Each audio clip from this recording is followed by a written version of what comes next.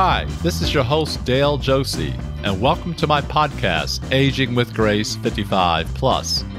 This series for maturing adults is sponsored by Today's Transitions Magazine, Kentucky AARP, and DPLFinancial.com.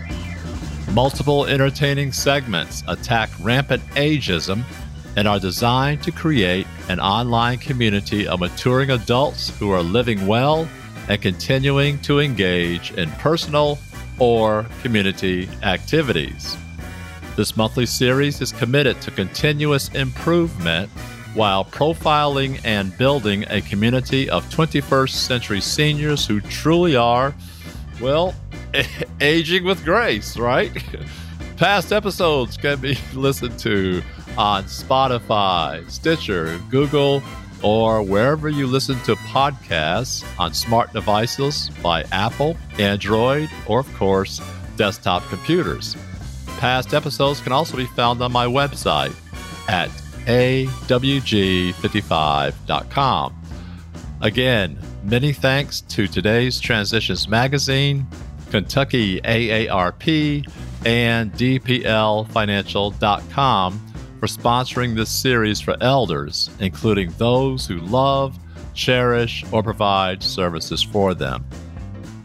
By the way, if you have a story idea that would appeal to our age group, then please email me, Dale, that's me, T-A-L-E, at awg55.com, or drop a note in the mail addressed to Aging with Grace 55 Plus, P.O. Box 99112, Louisville, Kentucky 40269.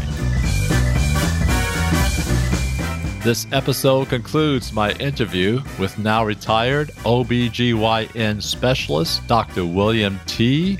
That's Dr. Bill Baker, followed by Dr. Joanne Berryman, who shares her insights from floor nurse to senior vice president of nationally recognized Jewish hospital.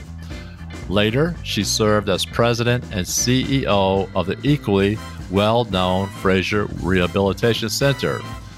Following retirement from healthcare, Dr. Berryman was named provost of Spalding University. Episode 4 concludes with Lily Liu, who returns to share some delightful pearls of wisdom from Dr. Percy Ethel Andrus, founder of AARP. So, please lean in over the next few minutes, and you will not be disappointed with the second season of Aging with Grace 55 Plus.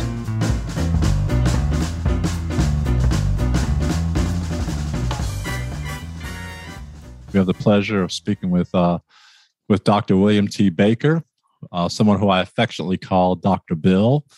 Dr. Bill is an obstetrician gynecologist who received his medical degree from Tufts University School of Medicine and recently retired after practicing medicine for more than 20 plus years.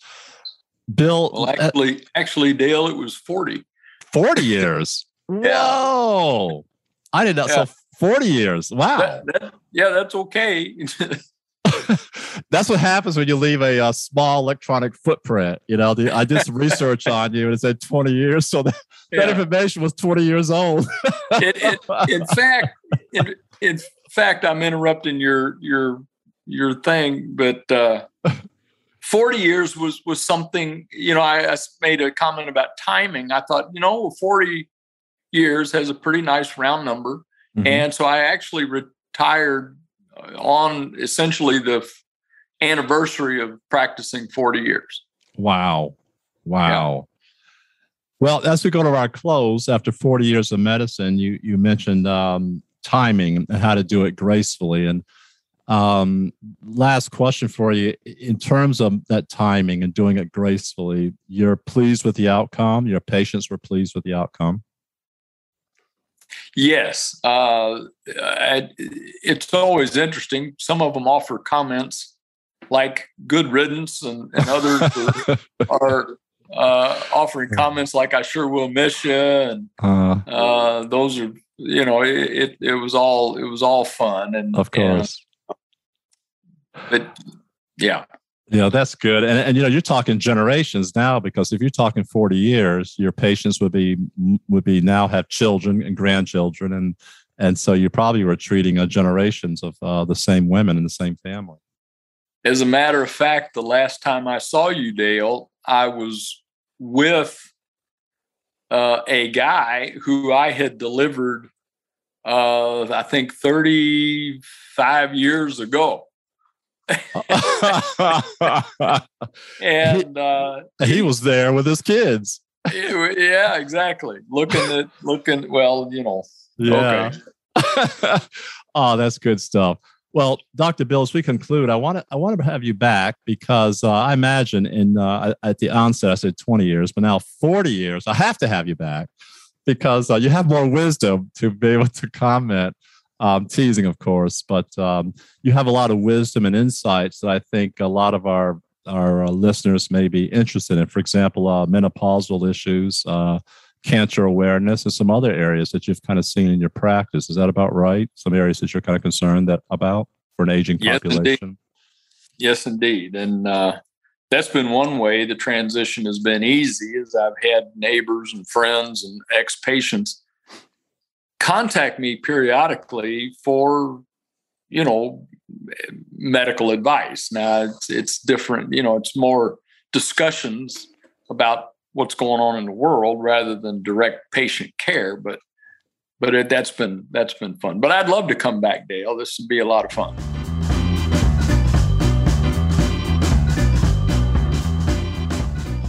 You know how you hear those stories in the past about going behind headlines? That's always fun, right? People kind of lean in. I want to hear behind the headlines.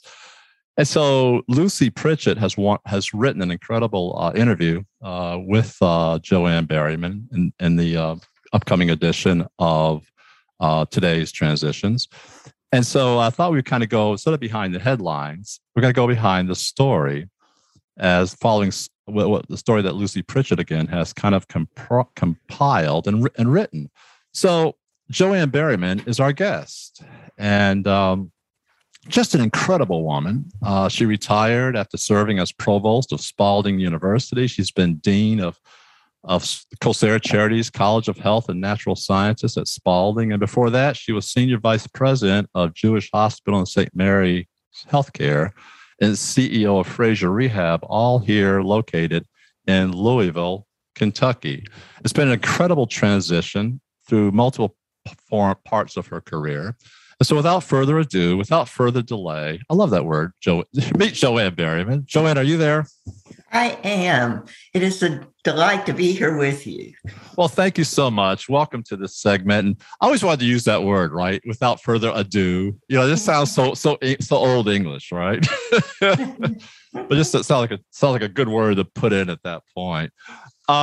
So, Joanne, you have had an amazing background.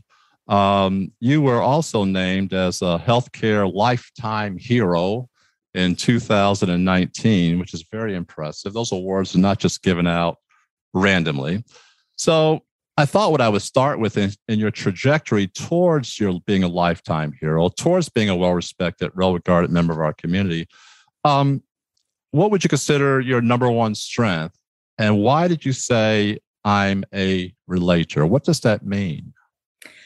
Well, I'm a coach for Gallup, strengths-based leadership, and I've been able to study the theory behind the strengths that Gallup brings forth and the assessment that it's done. And my number one strength with the Gallup Strength Finders is relator. And what does that mean? Well, it means that I love to create deep relationships.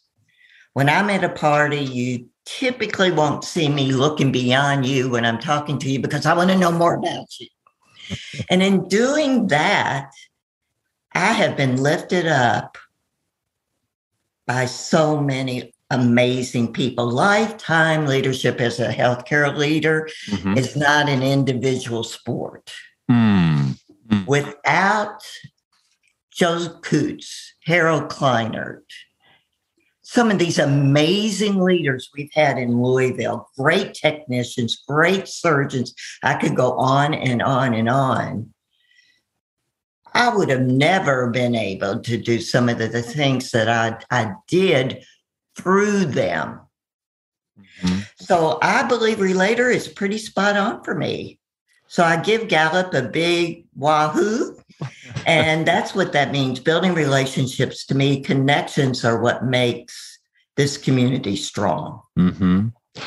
And so it's amazing when you talk about healthcare and the things that make our community strong. You have quite a career in healthcare. Actually, you were a nurse. Is that correct? That's true. Back in the beginning, you were a nurse once upon a time.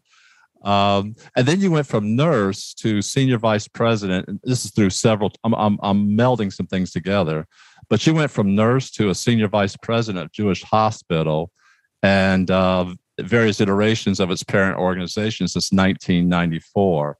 And then from there, you alluded to Fraser Rehab. So during that period, from a nurse to the boardroom, how did that equip you for what you encounter in terms of exemplary patient care and community engagement? Well, nursing gave me a strong base of understanding how to take care of the issues around healthcare, good ones and bad ones, from bringing in those babies all the way to being there holding the hands of individuals who are moving on to their next life, if that's your belief. I know that sounds melancholy, but when I walked into the CEO position and into the C-suite at Jewish Hospital, I was the first and only clinical person brought in. Today, as you look across the horizon of the community, you see many nurses leading big organizations. You see a lot of physicians leading big organizations. And I do believe that brings another element of what healthcare, the business of healthcare, is all about. Mm-hmm. So I had that differentiator, if you will. Mm-hmm. I did not have the business differentiator, but again, I had wonderful mentors. Hank Wagner was an amazing mentor for this community. Mm-hmm. And he took me under his wing and taught me a lot about the business of healthcare. So when I think of our C-suite at Jewish Hospital way back when, we had a lot together because we had all kinds of talents in that room. Mm-hmm. And that allowed us to move the organization, I believe, in a wonderful direction to where it is today and probably where it belonged mm-hmm. with the University of Louisville. Absolutely. Absolutely. And we're going to come back to that in a minute, because I also like to fill in folks on some other interesting things about you, right? You lived in Dallas for a couple of years, and you actually attended the CMA Awards at Opryland. So do I detect a love for country music, and also Reba McEntire in particular? Amen. I love it. And again, I learned my two-step in Dallas. I was able to line dance in Dallas. In the 80s in Dallas was a fun place. Okay. I was attending graduate school at the University of Texas at Arlington, which was a little cow town. And now Dallas Cowboys are pretty much on campus. So the world has really changed. Yes. And then, oh my goodness, being at Fraser Rehab and having the ability to pick the phone up and call Ashley Brown Fraser and say, hey, can you get me a ticket?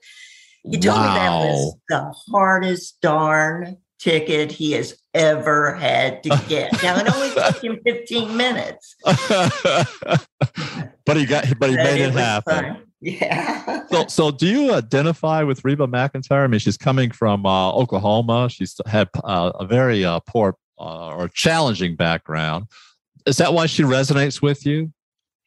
Well, I even dyed my hair red at one point. Oh, wow. I am a true Reba wannabe. Unfortunately, I've not been trained and I don't have the talent that she has to get up on stage. Yeah. Yeah, she really strikes me as an amazing individual. Mm-hmm. And she's just a superstar. Yeah. Well, I think there maybe is another way to say that, because Reba, as you know, had a hard scrabble background in Oklahoma. And for you, it seems like you didn't have a hard scrabble background, but your mom was to stay at home and had a small in-home business. So you said that you learned some things from them. That it was important to be doing something that was useful. But what else did you learn from that environment that shaped you into the woman you eventually became? Yeah, growing up in the 50s was a very different, obviously, and obvious environment for women. And thank you for saying my mom had a stay-at-home business. She actually was an employee for a shoestring company, and she would put them in the wrappers, so that they could then be shipped out and sold. Wow. By hand. And but I do kind of look back now and say, wow, she kind of taught me what remote work was way before anybody thought that we'd ever be working from home the way we have the last couple of years. So that's the truth. So we struggled. But I learned from that you work for what you want in your dreams. I wanted to go to a Catholic high school. I babysat to go there. There was no way that I could just ask my parents to do it. It just wasn't there. Let's go back, because you said that you were the first woman to enter the C-suite. That was not easy. You're talking about the 50s. You're talking about early, even in terms of our evolution as a culture. For you to eventually walk into that boardroom as the only woman, given the times, how were you received, and what lessons did you learn from that, or that you can share with other women seeking to do the same? Right. Well, it wasn't that people always paid attention to me. I had to find my own little niche. Not that you need personal attention, but you want to be heard, right? Yes. And at the beginning, you walk in and you sit around, and it's quite intimidating. I was very intimidated. So again, reaching out to my connections, it was kind of cool to be able to walk out of that room and be able to work with the physicians. I don't want to necessarily bang on my chest here, but I could walk out and have a conversation with the surgeons and we could get things done. Mm-hmm. Now, I was also able to influence those surgeons to maybe take a right-hand turn or a left-hand turn when we needed to do that in order to create the business model. Mm-hmm. That took time. Mm-hmm. That didn't happen immediately. It was, when I walked in, it was very intimidating. And I kind of just sat back and waited and listened for cues. And when I started to tumble, I had Hank Wagner sort of repeat what I just said. Mm-hmm. And sometimes it needed that repetition and from the president. And validation, right? And validation. Because if he's echoing you, then that means, hey, wait a minute, she's someone to be reckoned with. Let's listen. You got it. You have it.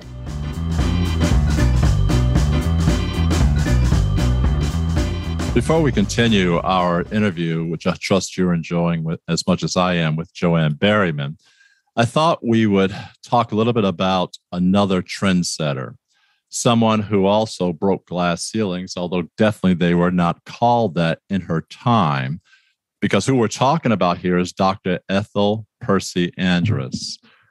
She was born in 1884, died in 1967, but prior to that time, she was an elder rights advocate and also the founder of AARP. And what's interesting about this is this little magazine that she started at her kitchen table and published from her home has become one of the most influential and largest nonprofit, nonpartisan organizations in the world. 38 million strong members, over 60,000 volunteers in all 50 states. And her magazine always included pearls of wisdom. And I'm going to tie that in just a second.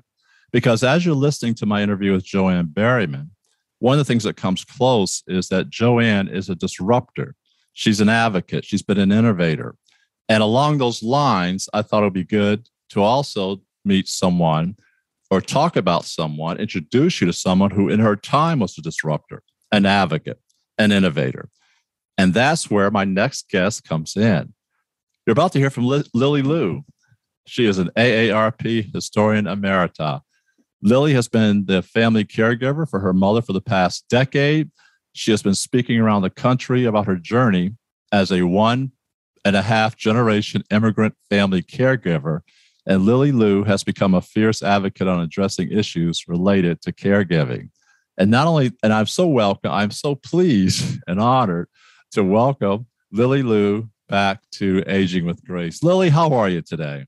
Hello, Dale. Happy to be back with you. What a treat. Well, we really appreciate that, especially you taking time from Washington, D.C. How is the weather up there today, or dare I ask? We're waiting for the cherry blossoms. That's all I'll say. Fair enough. Well, when we talk about Joanne Berryman, Dr. Berryman, I should say, you have some interesting insights on Dr. Percy Andrus and her pearls of wisdom, which relate to our show today. Share a little bit about Dr. Andrus, and we'll end with some pearls. Yes, thank you so much for the opportunity, because I think the topic you have today is brilliant. All of us are going through change. All of us are going through life transitions. And what I've learned from the life story of the founder of AARP, Dr. Ethel Percy Andrus, we say doctor because she got a PhD in education, is to be always disrupting. Can you imagine all the accomplishments that we're talking about focusing on today happened to her in her life? She made it all happen after retirement. Wow. Seriously. Yeah. If you think about her actual career, she had become an educator. As you know, back then in the early 1900s, women really probably only had two choices, nursing and teaching. Mm-hmm. So she became an educator. She worked her way up from being a teacher and became the principal of a school. And she was actually the first woman principal given the control, given the ability to lead a high school, an urban high school in the state of California. So that's 1917. So you can see that she broke some glass ceilings, as we would say now. Indeed, she did. And the thing is, I really want to press home on this point, Lily. You said she earned her doctorate in education. She did that in 1930, which was certainly unheard of for women in that time period. Absolutely. She got 2 advanced degrees, a master's and a PhD. And would you believe that her PhD thesis was about the education of young girls? Oh, wow. Certainly relevant to our guest today, who was a former provost of Spalding. Well, what I learned from Dr. Andrus's experience and example is that because in her family, she only had an older sister, so they were 2 daughters, is that when you are caregiving, you can also still find meaning for yourself. And so I would like to urge all the caregivers, find as many resources, be as empowered as you can. But the most important thing is self-care, taking care of your own mental, physical, and other types of health. I'm glad you mentioned the self-care piece. And I know we're kind of getting off topic with Dr. Andrus, but this is important, Lily, because that's kind of the theme of my show as well.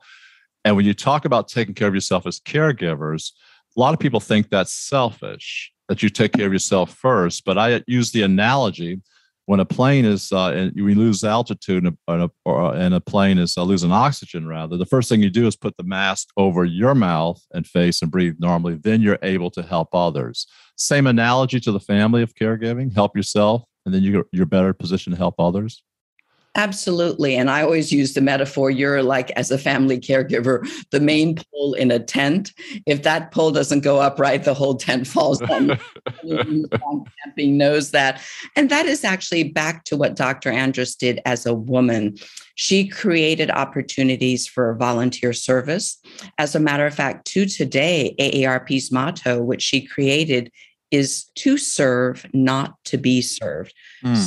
cyclical and resonance.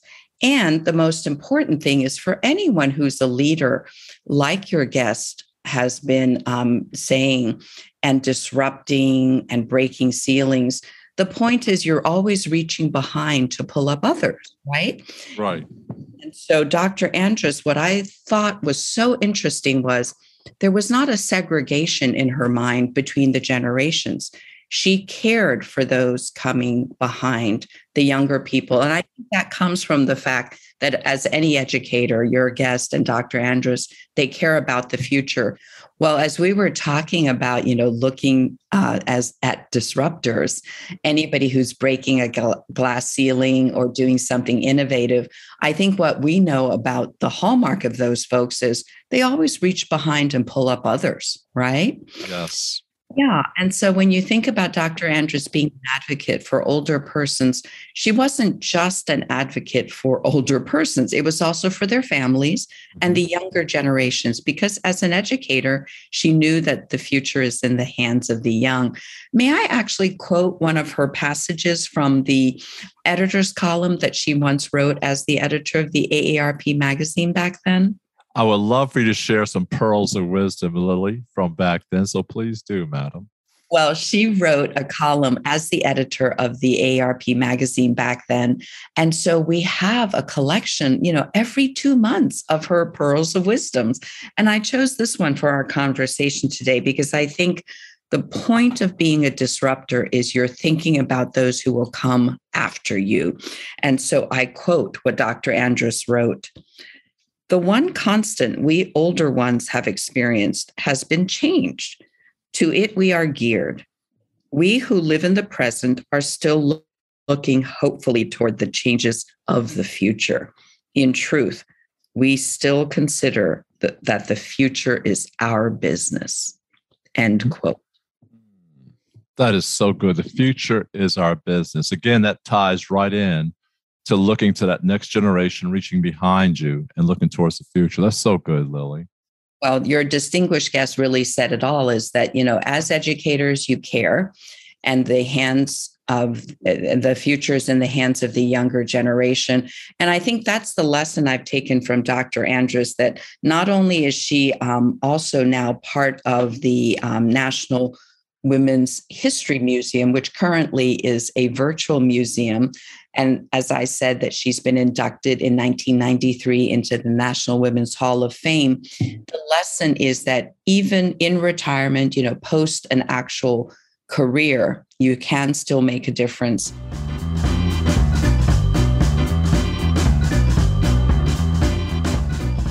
You just heard from Lily Liu, Historian Emerita for AARP.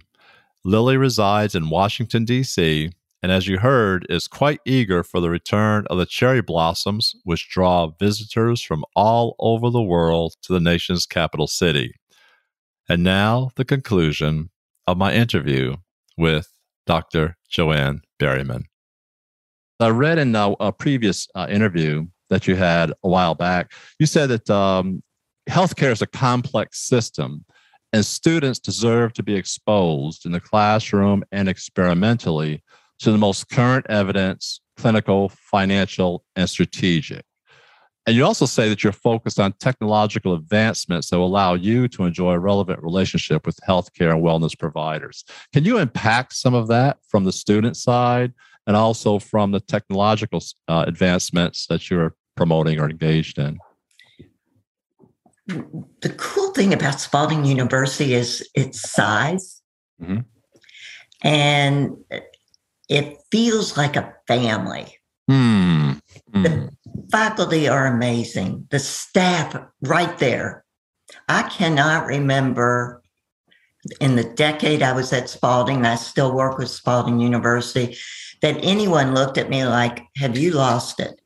And believe me, everyone knew when I walked into Spalding University that, and it became a joke, really, she's not an academic. And clearly I wasn't. So I owned that one.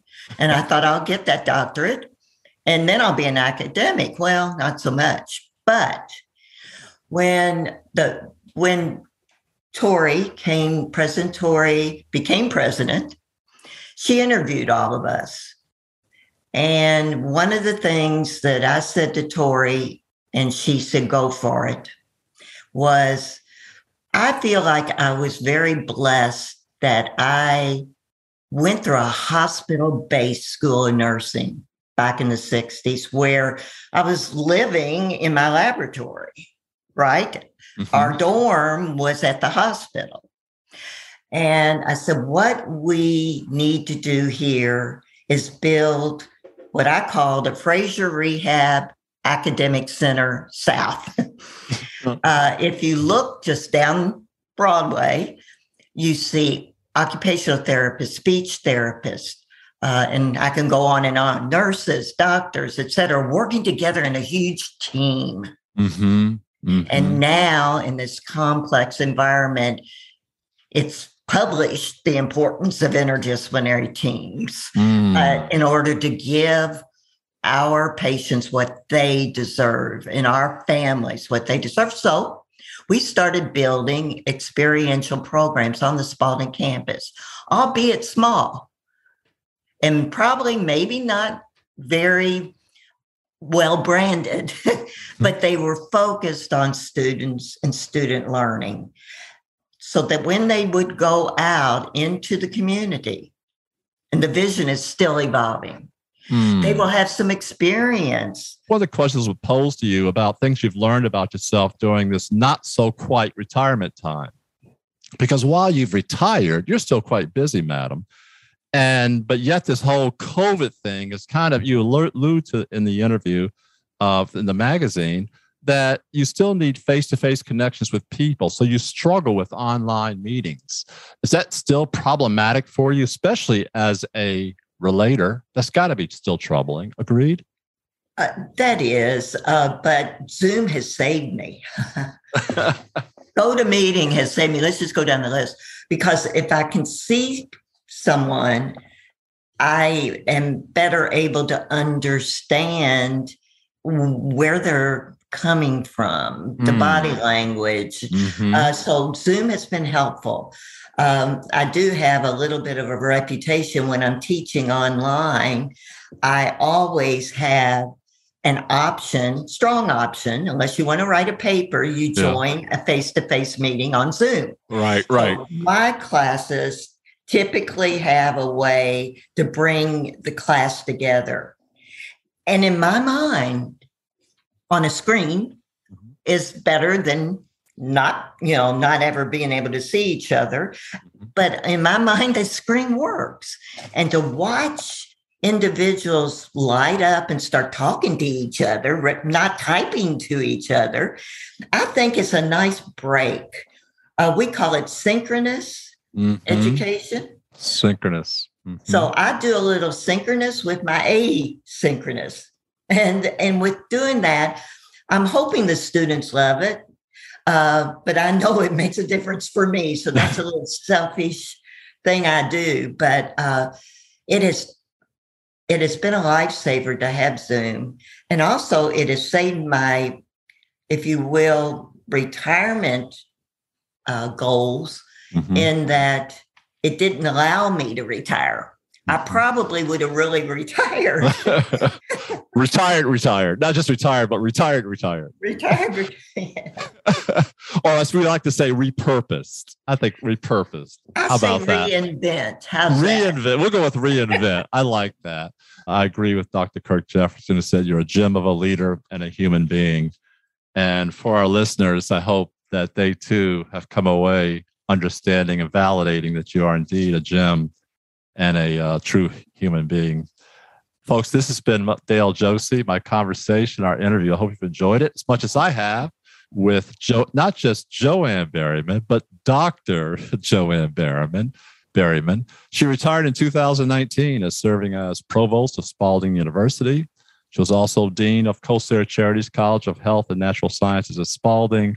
And before that, she was senior vice president of Jewish Hospital and St. Mary's Healthcare and CEO of Fraser Rehab Institute. Joanne, it's been delightful. I appreciate your time, and I hope you've enjoyed this interview as much as I have. Thank you so much.